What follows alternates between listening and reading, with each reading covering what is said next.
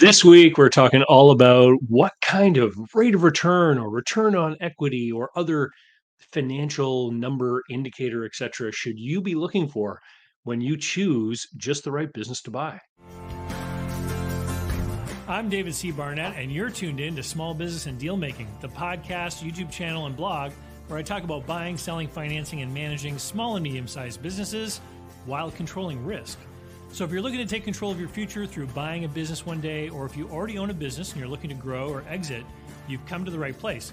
I talk about interesting things, I talk to interesting people, and I answer your questions every week right here.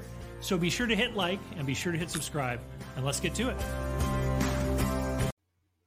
Special thanks go out to today's video sponsor, Mark Willis of Lake Growth Financial. Mark helps people better manage their personal wealth and business finances through the Bank on Yourself insurance strategy. This is something I've done personally and I've gotten lots of positive feedback from people I've worked with over the years. Go to newbankingsolution.com to find a playlist of all the interviews I've done with Mark and to learn more about the advantages of these programs. While there, sign up to arrange a conversation about what this solution might look like for you. Hey everyone, thanks for tuning in. So this week, I'm not answering a specific question. Instead, what I'm doing is I'm creating a video to answer a particular tranche of continuous and constant questions that I'm being faced with all over the place. I have one here recently, an Instagram comment from Sam, who talks about, rates of return and things like that that he looks for in stock market investing and is trying to compare them with what he should be looking for in small business investing. I also had an exchange just a few days ago from the date I recorded this with a fellow on Twitter and I'll read his tweet. He says, I compared two companies, EBITDA of 244,000 versus 440,000. And then he has the, return on investment and the return on equity and all this kind of stuff. And he's asking, which one should I buy? And so my video today is going to be largely based upon that conversation that I had on Twitter. Um, and I get this kind of question. I understand, and it's not coming from the traditional business buyer that I met back when I used to own my business brokerage. It's really a function of this new element in the market, which is the search funder phenomenon, where you have these people that have gone through business school, MBA graduates, and they've spent a lot of years in that university environment and learning, spreadsheets and doing financial analysis. And they've learned a lot about things like investing, maybe in stock markets, stock analysis, etc. And they're trying to bring that toolkit into the world of small business. And the big, big, big, big difference between big businesses, publicly traded firms, and small business is that when you analyze a big publicly traded firm, you're analyzing a company as a going concern with the entire leadership team intact. And you can look at the numbers and you can make a decision, and you're going to buy into the company as well as the leadership team. So if you like the direction things are going and there's a stable cohort of leaders there, and you're basically going in with them and they're going to carry on their plan, whatever it is, right? In the world of small business, we're often talking about businesses that are largely driven by the personality of the owner who is in there managing things, directing things, even if it's not the day-to-day manager of the business. There's a certain C-suite level of functionality that never gets given to a paid manager. It always is going to reside with the owner, even if that owner is doing other things and they're only spending a few hours a week on the business. Major capital improvements, banking, decisions about major marketing campaigns, change in product offerings, all that kind of stuff ultimately is going to be driven by the owner. And when you buy a small business, that leadership function departs and you have to fill the role. And so let me tell you just a little bit about why strictly using these numbers is not entirely the best way to analyze if you're kind of trying to compare between two different small business opportunities.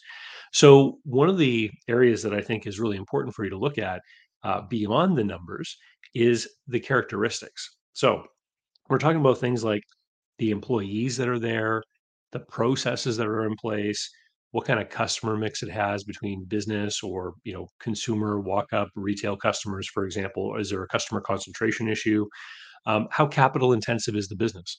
Does it require a lot of big pieces of machinery to be purchased and replaced frequently?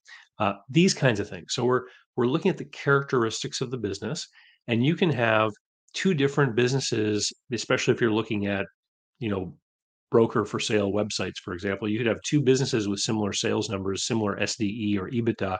And when you dig into these things, you realize that the cash flow from one could be much better than the cash flow from the other because of all of the things that come after those notional cash flow levels, CapEx being one of those things. Then you want to analyze what are the opportunities for these businesses. And so, if they're in two different markets, those markets may have different forward looking opportunities, right?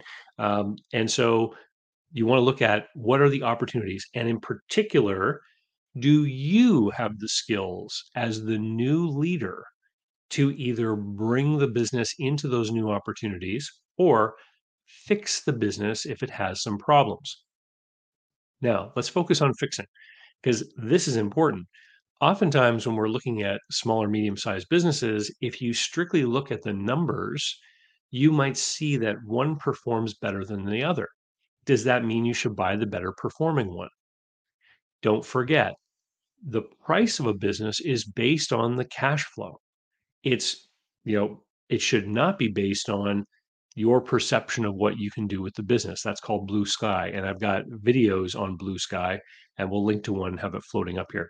Um, so the price you pay is based on the current performance.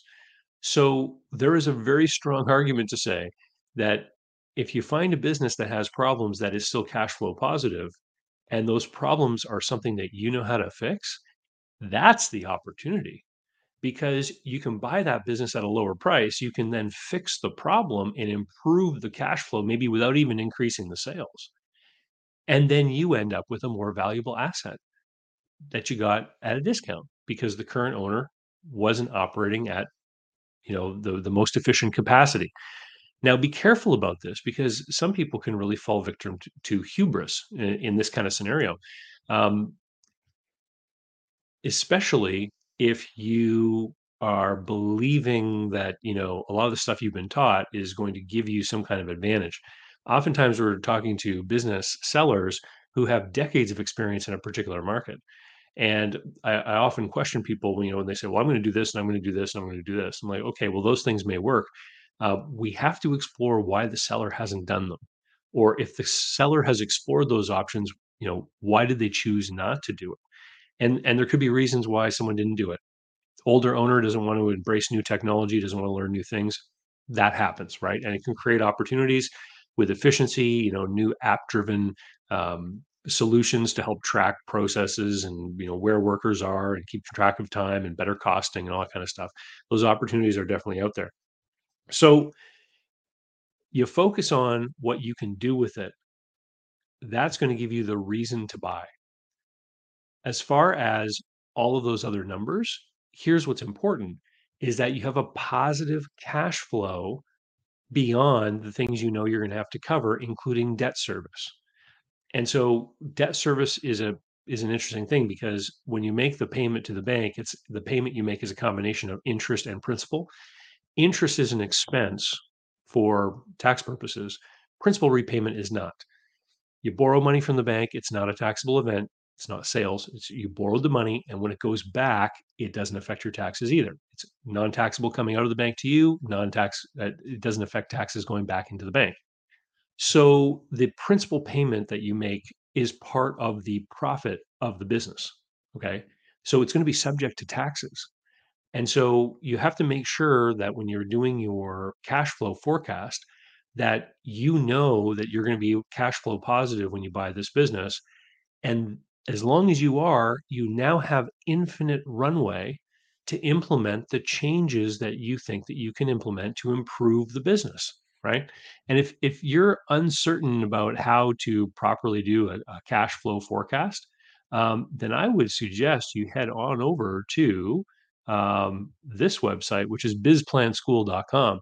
or you can sign up for my cash flow forecasting and business plan writing program. It's like a 13-week program that I created with a beta group of testers. And every week I did step by step. We start with a blank spreadsheet and I teach you how to build an accurate cash flow forecast specifically for the business that you're looking at. And there's 5 sample companies, and every week I apply the new lesson to each of the 5 companies, and they have 5 different characteristics. So that one's got inventory, one builds things custom, one is a retail environment, one is a seasonal business, 2 of them are acquisitions, and 3 of them are new startups.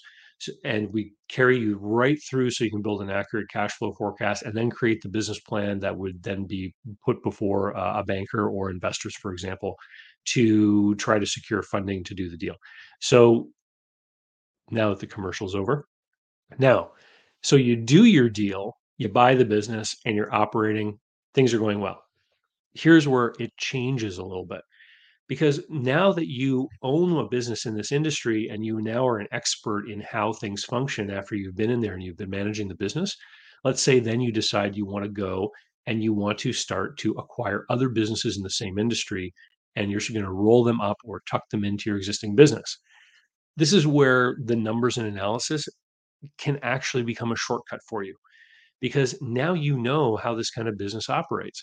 So you can look at another business in the same industry.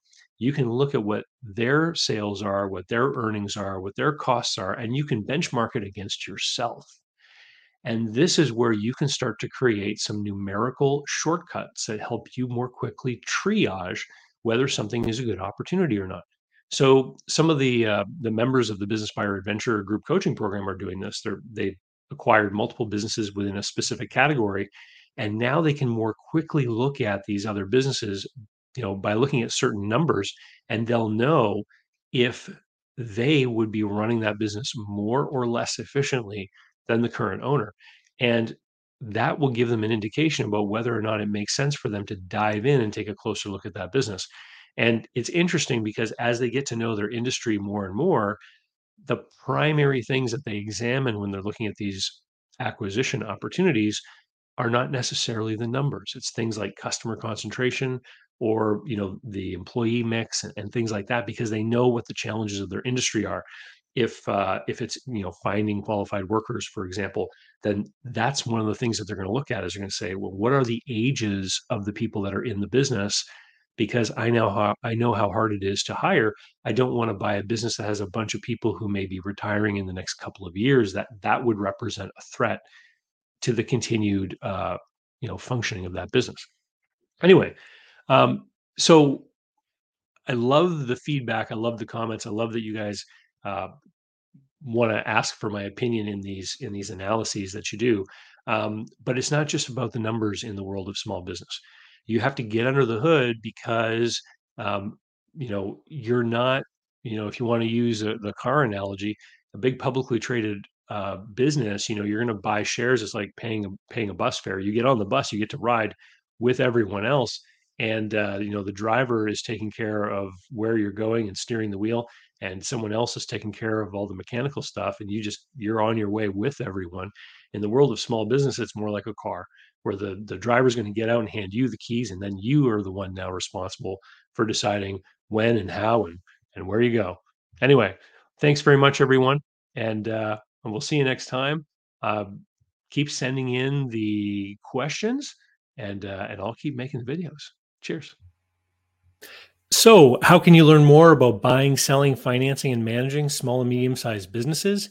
Easy. Head over to my blog site at davidcbarnett.com. You'll find hundreds of articles and videos, all for free.